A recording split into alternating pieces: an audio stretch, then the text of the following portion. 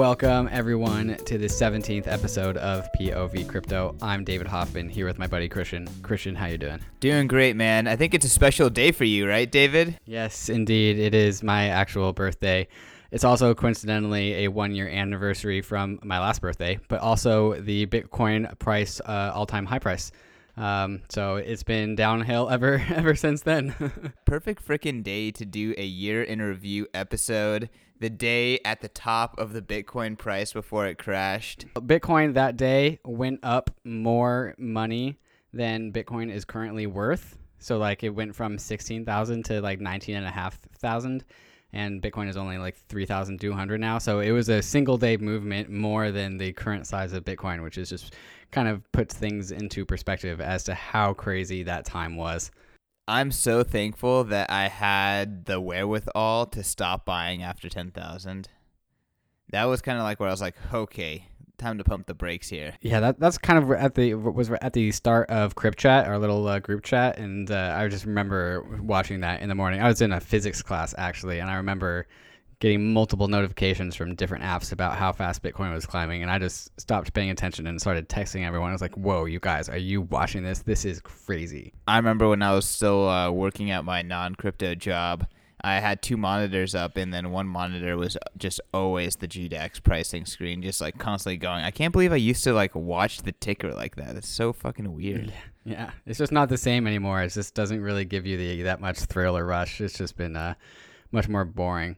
I'm sure we'll be right back there next bull run though. Yeah, if you can wait for that long.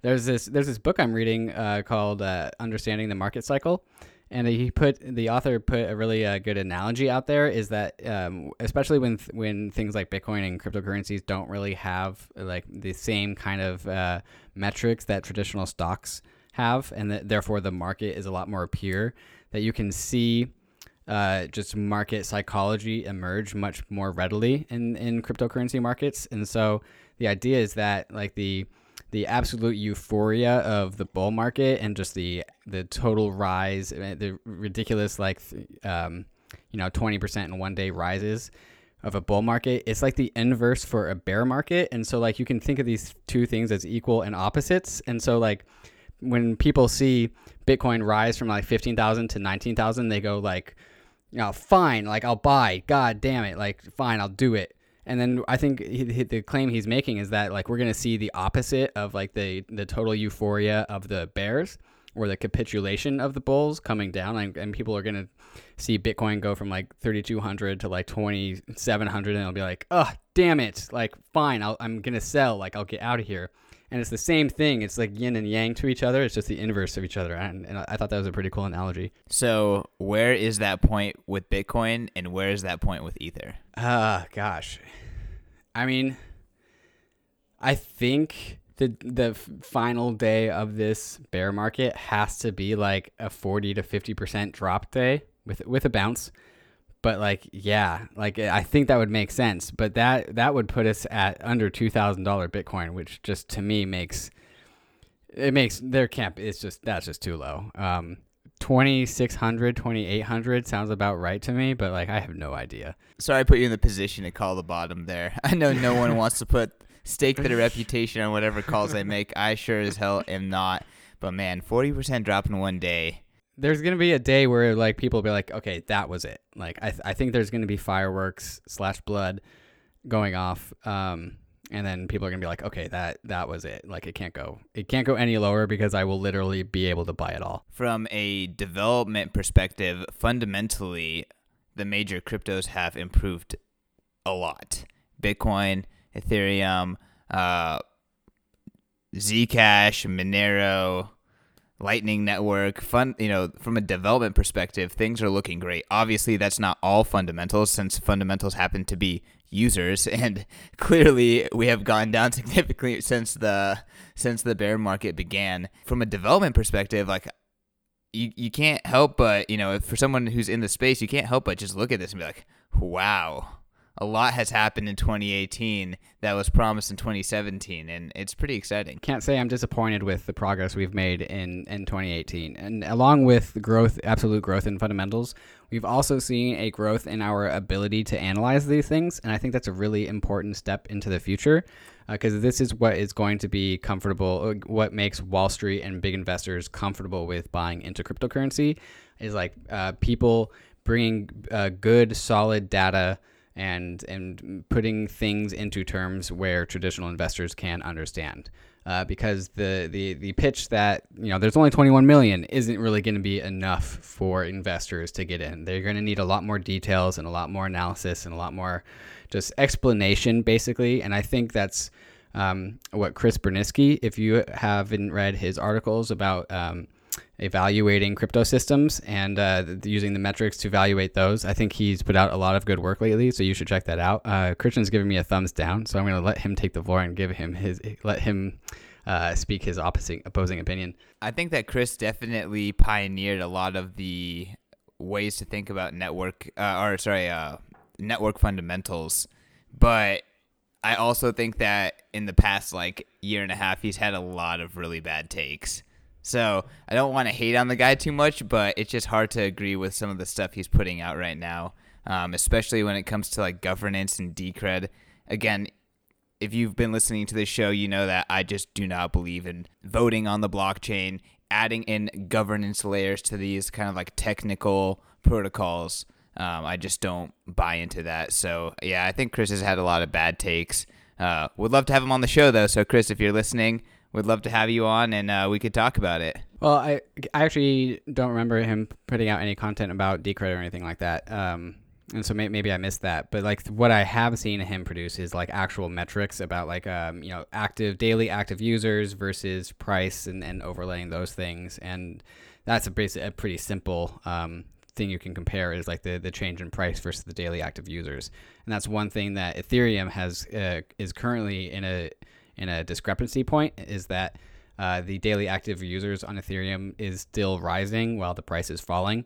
And we're at one of the largest gaps between the changes in prices and the changes in daily active users. And so what he makes it very clear in his article that this is not a good way to evaluate the system. And so, you just because daily active users is growing, it doesn't mean anything about how price should be growing, but it's still a good metric regardless. And then when you see daily active users growing and price falling, it's like a piece of data to take into account. I don't want to dwell on this too much. My only point is that we don't have a good way of measuring daily active users. That's kind of one of the purposes of a blockchain is it obscures that dramatically. So I think that number could be gamed. So I think it's difficult. But with that being said, I think something that is super important that came out of 2019 is the death of market cap being the most important metric. At least in the crypto woke community, people do not really believe in market cap that much. I think market cap makes sense if you're comparing one asset to another, but as soon as you start, comparing every single asset that they allow on coinmarketcap.com, and I should be slapping myself for calling these things assets, but every single ticker on coinmarketcap.com as part of the market cap, that is just a deeply flawed metric. And I think that a lot of people are coming up with really good alternatives in 2018. And again, the way that people are thinking about evaluating these crypto network fundamentals is evolving dramatically, and it's super exciting. Do you want to go into why you don't like market cap as a metric? It is really easy to take any crypto code base, copy it, rename it, put some marketing effort into it, get it listed on some piece of shit exchange or a DEX, and then boom, and then apply for coinmarketcap.com, and then boom, you're part of the market cap. It's just a really, really weak metric. Yeah, so what Christian is saying here is that when you have this cryptocurrency that is trading for $100 or 0.01 bitcoins or something, it'll have this market cap. But what isn't reflected in the market cap is how much of those tokens need to be sold for the price to fall. And so as you go down and further down the list in CoinMarketCap, less total US dollar denominated value needs to be sold of the coin for the value of that coin to plummet. Whereas Bitcoin, you can sell millions and millions of dollars in a single day of Bitcoin and the price won't move that much. But if you go down to even like 10 or 20 on CoinMarketCap, if you're selling millions and millions of dollars, the prices of these things are going to just drop through the floor. And so that's a big discrepancy between Bitcoin and other assets. Yeah, and I mean, I don't even want to talk necessarily about Bitcoin, right? So what you're really referring to is depth of market, right? So, obviously Bitcoin has the deepest market, but compared to other assets in the world, its market is not deep at all, hence why it's still pretty manipulatable. Why CoinMarketCap is a deeply flawed metric is because it is trivial to print a massive number of supply and then have any sort of exchange rate and then multiply the exchange rate by the trivial supply. That supply may not be proliferated throughout the marketplace in any way. In the case of many Bitcoin like forks, like Bitcoin Diamond or Bitcoin Private that most people never ever claimed, they're using 17 million coins times $5 or $100 or whatever, and calculating X market cap when 99% of that is not even in circulation. No one has claimed it. No one plans on claiming it. It's irrelevant, right? They have no ability to claim it. So there's really not 17 million coins to even multiply it with. So that market cap metric itself with these less legitimate cryptocurrencies makes absolutely zero sense. And then what's even more ludicrous is adding them all up together and then comparing it to Bitcoin and creating a Bitcoin dominant index. Like, it just is a terrible metric. I'm gonna stop bitching about it, but again, a lot of people have been coming up with much better ways of measuring that. I mean, even the stuff that Chris Bernitzky is doing is much, much better than, evaluating these things based on market cap, like you saw a lot during the 2017 bull run. A really, really good piece that I liked was a talk by Nick Carter and breaking down what's called realized cap, which is essentially, looking at the blockchain history and seeing which tokens we can assume to actually be in the system and then doing some sort of market cap multiplication against those tokens. So there's a lot of content online about that. There's coinmarketbook.com, which essentially adds up all of the buy orders for any token to show how deep a market is and how much the demand is. Again, those are some references to metrics that are significantly better than CoinMarketCap. Yeah, well, to CoinMarketCap's or to a market cap's credit, it's really useful for, like you said, going between assets. And so if you're comparing like one asset to another, and one has a 3 billion market cap and one has a 1 billion market cap, you get to ask yourself, like, do I really value token A 3 times as much as I value token B? And so as a trader or as a value investor, as if you can even be a value investor in this space, we don't really have any analytics at the moment. It's harder to do that, but that's where market cap really shines. It really gives you a very concrete, like, this is what you're going to get for this, and if you go from this coin to this coin, this is the change in valuation that you're going to get. And so it's very simple, and I think that's why people use it, regardless of how propped up or gameable it is. So, David, what would you say were like the biggest themes in Ethereum in 2018?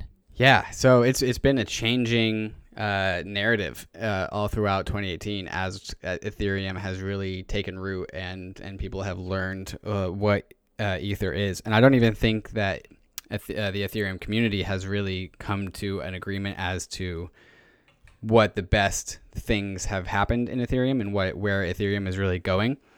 Just because, well, it's such a decentralized and diverse group of projects that everyone has their own opinions.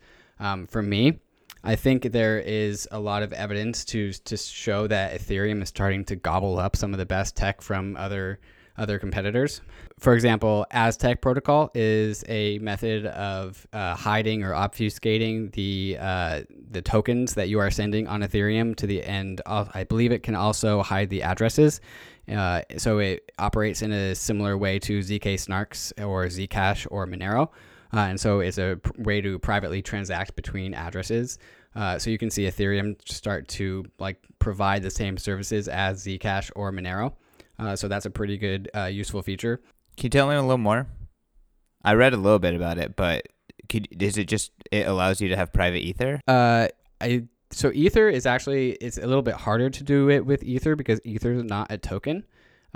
You can create wrapped Ether, which is like wrapping up. It's like having an Ethereum backed token. So it's like an ERC20 version of Ether, just because of the issues of having Ether interoperate with ERC20 stuff. So you can send an Ether backed token with Aztec protocol, and then you can have a private transaction, but it's just like the same functionality as Monero or Zcash. And so you can start to ask yourselves, like, why do we need these other chains? Could you make private DAI? Yeah, that's what they started out with as an experiment. That was the first. So yeah, a private DAI transaction has happened on Ethereum. What else? What other examples of gobbling up features of other altcoins? BitShares, not all of BitShares is on Ethereum, but BitShares created the CDP idea. So the MakerDAO's CDPs is kind of a copy of BitShares, but with the MakerDAO governance token added onto it. And so in addition to MakerDAO, you can also see Compound Finance and Augur have taken off this year. And so the narrative is the decentralized finance platform of Ethereum. And so where Ether is used to be locked up in order to have like value as collateral locked up for people to do things such as make bets on Augur or pull out a stable asset coin called DAI, or to just loan out in Compound. So we see this emerging narrative of decentralized finance being built on Ethereum, which is pretty cool. What was that website that I was telling you about that you already knew of that essentially just showed like the 6 DeFi apps and how much Ether was put inside their contracts? Yeah, what is that? I'm going to Google that really quick. Oh yeah, there's also, while I Google that, there's also Uniswap, which is added in this list. And Uniswap, UNI swap, is an exchange on Ethereum. And so it allows people to deposit funds for a trading pair. And so you can deposit Ether and, DAI, or Ether and, any other token basically. And you deposit an equal amount of both, US dollar denominated amount, and then you are like a market maker for both of them. And so you collect fees as a market maker, and all you have to do is allocate your funds. And so it is a lockup, because you're locking up funds into this exchange in order to provide liquidity for people who want to trade. So it's another method of decentralized finance. And now it's actually a true non-custodial decentralized exchange, as opposed to IDEX or the other ones that claim to be decentralized, but only a few parts of them are decentralized. Are the founders and developers known? Yes, their name is known. Honestly, I'm just not going to be interested in any decentralized exchange on top of Ethereum or in general unless they're anonymous, unless the founders and developers are completely anonymous. Why is that? Just look at what's happened. If you can identify the leaders, the U.S. will tell them you cannot do business with Americans and to put a block on American IP addresses. So just like IDEX, just like many others. So honestly, like if it gets any traction, I suspect that it will be revealed that it's really centralized, or people are going to wise up and start being anonymous, and then it gets interesting. It really matters if the creator has control over the contract address. And so it's totally possible that the contract address the creator doesn't have control over, and people are just adding on to it rather than controlling it from the base. And so it is like if the creator could go away and the thing would just operate just fine. It's decentralized just like other projects. We're going to see. The website is it's Mike McDonald's GitHub. We'll have the link in the show notes, but if you want to go to it right now, it's Mike McDonald, mcdonald.github.io. And yeah, you can find it there. And so it's just a measure. Sorry, it shows you the amount of Ether that's locked in decentralized finance. And so it's a claim and I agree with this actually, is that it's claiming that Ether is this lockup token, where you have these apps that need to have value somehow, and they get that by people locking up Ether in order for these apps to be built and to do stuff. For example, like Augur wouldn't work if people didn't lock up Ether in it. Same thing with Maker. And so the idea, and this is another emerging theme from 2018 for Ether, is that Ether is the lockup token. And so rather than like money, or rather than like a transacting currency, it's more of like a currency that you lock up in order to do stuff. So that's pretty cool. Speaking of that, there is a lot of Bitcoin in the Lightning Network right now. There's a lot of Bitcoin locked up in channels. How much? I think it's over 400 Bitcoin, and any new node is automatically set to private. So it's much more difficult to actually tell what the actual amount is. But yeah, it is 475 Bitcoin. That's a lot of Bitcoin. In the future, we're gonna have an episode with a Bitcoin expert, and he's going to tell us how to create passive income with your Bitcoin through the Bitcoin Lightning Network. So I'm excited for that episode in the future. It's not necessarily going to be like a step-by-step guide of how to make passive income, but more like how does the economics of creating income on the Lightning Network work? And then obviously, you guys are smart. We expect you to to figure out how to turn that into profit yourselves. But it's good to know the economic incentives of it, and then you can also explain it to other people and get that virus spreading. So another thing that kind of developed in 2018 was the swift death of ICOs in the United States. I feel like that could have been very expected, but seeing it unfold was pretty crazy. Yeah, so that's a very interesting story, and I can't remember who said this. It was another podcast I was listening to, but I can actually speak from this from firsthand experience, being from the world of ICO consulting. Is that 2017 ICOs? They were around in the same way that scam coins and shit coins were around, and they have also started to leave. And so the analogy is that the number of bad projects are just rapidly leaving, while the number of good projects are about the same. And so we're just seeing a flushing out. Like people are seeing that the money's not here anymore. Like people aren't throwing their money at some random ICO. Like your ICO called useless Ethereum token isn't going to get 10,000 Ether anymore. And like I can't believe like that's just a sign of the times is when you ICO a token called a useless Ethereum token and you receive like $17 million for it. Like that's just not happening these days. But we are seeing about the same, if not better, quality ICOs. And so I wish I did that. Yeah, too easy. So yeah, I'm excited to see. Well, first we're seeing like the emergence of security token platforms, which I'm not terribly excited about, but I'm glad they're here. These are platforms like Harbor or Trust Token. Trust Token I'm actually pretty excited about, just because it might be the platform that can interoperate with normal users without KYC and AML and stuff like that, maybe one day in the distant future. And so I think we're going to see ICOs on those platforms more than we're used to. And just rather than just collecting Ether from everyone at large, we're going to see those. Have you heard of Republic? I have not. Republic.co and Republic Crypto. Essentially, it's a platform to do legal angel investing as a non-institutional investor, as well as legal ICO investing in the United States. Check them out. I mean, we don't even know what is actually like legal. Like lawyers approved their client's ICO, and whether or not the SEC agrees with that is a totally different story. And so like after Basis returned all of their funds to investors recently, Basis the stablecoin, people are commenting on like, hey, we're going to see a lot more of that in the future where people are going to be like, we don't know how to do this legally. Here's your money back. Sorry, we lost 95% of it in the bear market.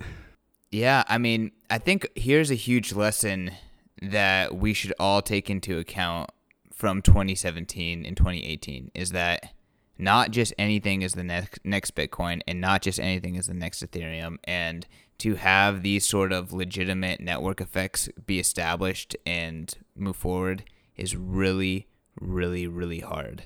So, like, if something is going to be the next something, it's going to have to be really legit. Yeah, I would totally agree. Having a project go live late 2017 or 2018, it just didn't give your project enough time for it to really grow its community. EOS seems to have been the best at that, but I would still be very fearful as an EOS stakeholder, just because like having like 6 months of time to build a community is just not enough time.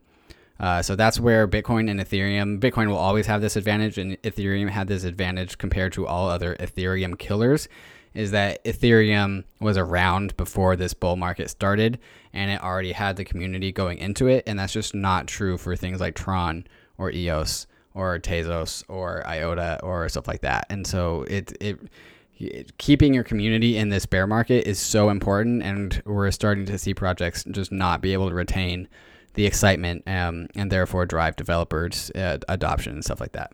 There was an article that came out last week. I forgot. I'll link in the show notes, but I was talking about how it's not a Bitcoin mining death spiral that's happening, but rather it is an EOS validator death spiral, because running the facilities is becoming too expensive for the inflation, and there's no such thing as a difficulty adjustment in EOS. Whereas Bitcoin becomes easier to mine, Ethereum becomes easier to mine. There's no such thing as a difficulty adjustment in EOS. Yeah, so the block producers are subject to the whims of people selling the EOS token. Yeah. By the way, there are a lot of scammers out there, and I'm not going to call out anyone in particular, but there are rumors going around about specific thought leaders promoting said token and then at the same time shorting it. So just be wary of everyone. Like, that is definitely a major theme from 2017, 2018 is you don't know who has what incentives and what they're doing privately versus what they're doing publicly. Those who are smart will, obviously try to help themselves make money, not necessarily help you. So don't get dumped on by some traders, and don't listen to some thought leader and why they're bullish on some shit while they're at the same time, shorting it on the other end. Be your own thought leader. You should be able to answer the question if this token is a good investment or not. I think it's been pretty interesting to watch cryptocurrency in the media. I mean, my impression is that it's super freaking bullish. Even if the news is bad, Bitcoin is literally being talked about and crypto is literally being talked about every single day in the mainstream media. And then on top of that, essentially it seems like unlimited amounts of effort to apply to build an ETF, and there's going to be essentially applications until it becomes approved. So it seems as though it's going to happen eventually. So I think all of those developments are super, super bullish. Yeah, I'm actually not so convinced. I've often considered crypto is in its own space, and people are really talking about, institutional money, building bridges for value to come onto cryptocurrency. And yeah, at the end of the day, these things have to be valuable. Like having a smoother transition from traditional markets to cryptocurrency markets is great. But I think people often make a mistake when they're saying like, oh yeah, cryptocurrency, it's going to disrupt Uber, which is a $100 billion company, and it's going to disrupt Airbnb, and it's a $10 billion company, and all that money is going to be brought into cryptocurrency. I think that's a wrong way to think of these things. And somebody I'm talking to, Ryan Sean Adams, I believe he listens to the show, so sorry if I just messed up your name, talks about how the power of cryptocurrency isn't to disrupt Web 2.0, but it's to really build on Web 3.0 the things that Web 2.0 were never able to do in the first place. And we can see that with decentralized finance, with MakerDAO, decentralized permissionless loans, decentralized exchanges. And so I totally agree that in the end, Uber and Airbnb will be disrupted by blockchain, but it's not going to be the high value accruing things that happen in cryptocurrency. And so I'm more like a Bitcoin ETF is a very cool thing, and it's going to grab attention, but I only think it'll be a small part of the total value that's created by cryptocurrency, simply because it does novel things that we haven't seen before rather than old things in a new way. I don't care about the ETF from as a cool feature or anything like that. It just literally makes Bitcoin more liquid and more identifiable, which are fundamentally important and necessary. And it just enables people to have a very, very common rail to have exposure to Bitcoin, right? Now, all of a sudden, fund managers can allocate X amount. Any IRA or any 401k that has a normal brokerage options attached to it could allocate X amount of Bitcoin to it. Any other ETF could probably include Bitcoin in their basket. So it just, that is a massive, massive, massive network effects and accessibility and liquidity gain. But outside of that, it's just the meme of Bitcoin and crypto is spreading. That is the bigger message. The meme is spreading. And memes are so important in this. David and I were just talking about it, but we just talk about it every single day now, and everyone knows what it is. That's huge. Ryan Sean Adams, that was right. If you guys want to follow him on Twitter, it's Ryan S. Adams. He says a lot of good stuff. Yeah, memes are powerful, dude. Memes are, and Pomp says this in his tweets, the virus is spreading. It's literally a virus. Like it spreads itself by hopping from brain to brain. Not everyone captures the virus, but me and Christian sure did. And a lot of bright, talented people are leading the charge. Like the cryptocurrency, the virus of cryptocurrency has the ability to lodge itself in the brains of really smart engineers, really talented finance people. Investors. Like I guess we might just be tooting our own horns here because we're in this space, but like crypto attracts really powerful brains, and I think that's something to take into account when you evaluate the worth of these systems at the same time. Totally, and I can't believe it wasn't on our list before, but one of the biggest themes of 2018 has been the brain drain of talent from every industry out there into crypto. It's like every single day you hear about some, high-up person who left to join X blockchain company or whatever. Facebook is hiring 5 people right now, today. There's 5 new job postings for Facebook in marketing and engineering for blockchain in Menlo Park at their headquarters. So the absolute brain drain is crazy. There's a really good thought leader out there, Nathaniel Whitmore. He does a lot of really good stuff on Twitter and Medium. But in one of his interviews, he said there has been an absolute onslaught and just brutal attack on the existing workforces of other industries with just the amount of people that are moving into crypto. So I think that is fundamentally huge right there. I don't know if it's just a massive lagging indicator or if that just shows real growth, but I'm pretty optimistic. David and I both, again, work for crypto companies. And I have to just say, like, I absolutely fell in love with crypto for this exact reason. If you are somebody that likes to learn things, it's really the place for you. It's a learner's paradise. There are so many, and it's partly why it's such a hard thing to get across to like your parents or to somebody who's not interested in cryptocurrencies, because when you start explaining a few things, you have to explain like 10 more things for things to make sense. So, I mean, it's just a huge barrier of knowledge, and that's definitely one of the things that hold crypto back the most, is that it requires so much information to use. And so, one of the big themes of 2018 was adoption and usability and user experience, and we're definitely getting better at that. But if you are a person who is incentivized to go learn these things yourself and to figure it out yourself and really be able to explain these things to other people, you will just be that further ahead of the pack, and you will be rewarded appropriately. Yeah. So a term that I learned in crypto, and I've learned so many terms and so many things about the world from, getting into crypto and going down this adventure this past year and a half or so. But there's this term of what's called a polymath, and a polymath is a person that is essentially a genius in many different fields, right? So someone who's a lawyer, computer scientist, economist, and, an amazing writer all at the same time. One that is alive right now is Nick Szabo. People would say that Satoshi was probably a polymath. I mean, Nick Szabo and Satoshi is probably the same person, don't you think? We do not know that, and I'm not even going to speculate on it, but Nick Szabo is definitely a polymath. People would argue that Vitalik might be, but regardless, cryptocurrency forces you to think like a polymath.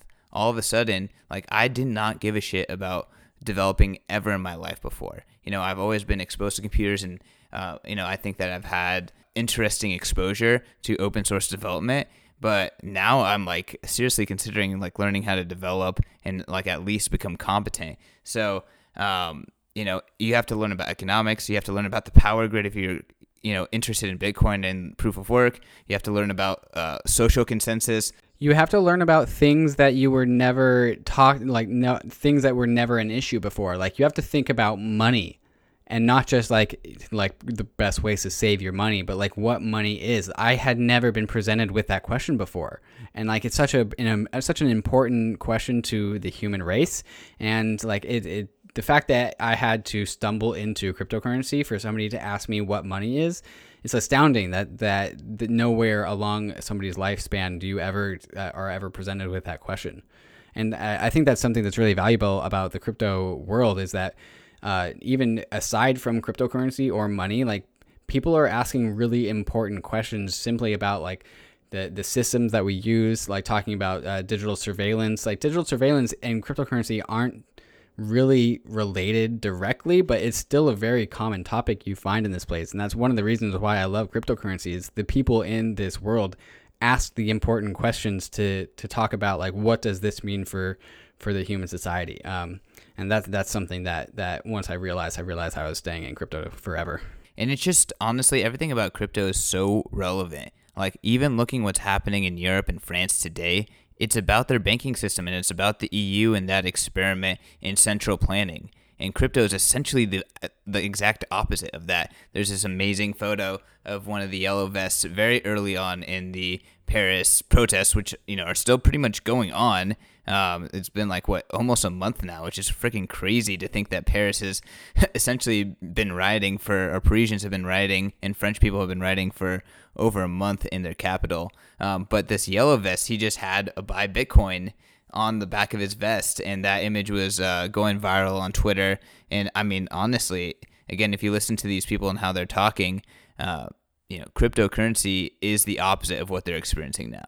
Yeah, absolutely. And I think this is just the beginning of this conversation.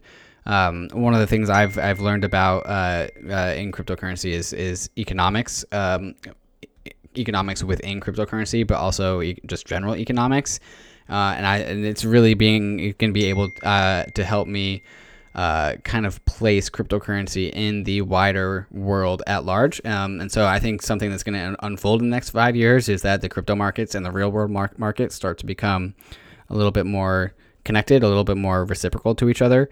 And so like we're watching the US dollar experiment unfold, and we're watching the European Union unfold, and we're going to be able to see directly how that impacts crypto prices based on crypto becoming a more liquid and bridged asset to the other markets. So pay attention to that story. It's going to be a good one. Grab the popcorn. David is working on his first Bitcoin article, and part of it is about how we are all playing the Bitcoin game. And that's kind of, a wider theme, is that by not holding or not participating, you are taking a position, and that is called being a no-coiner. Mm-hmm. In general, I think this was a great discussion. We kind of got off the rails a little bit, but for the most part, we were pretty focused.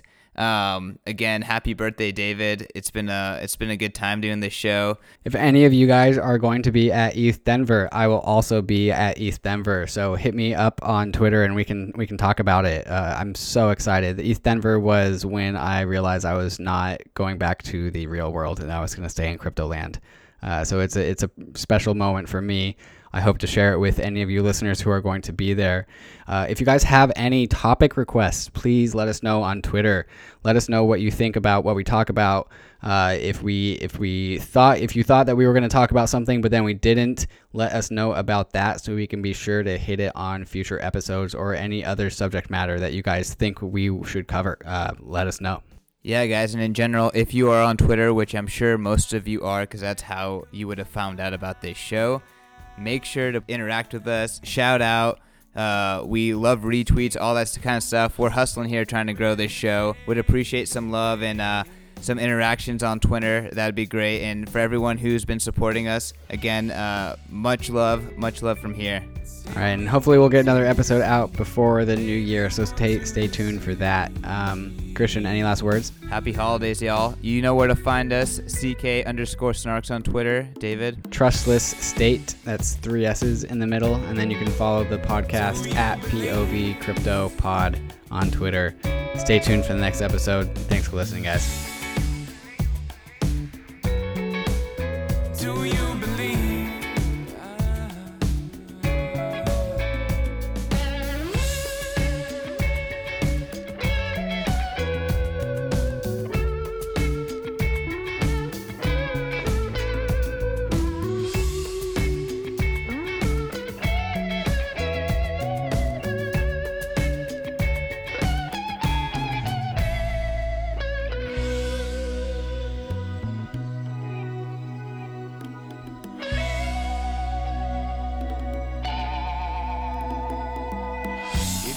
it's true, then you might as well tell a lie.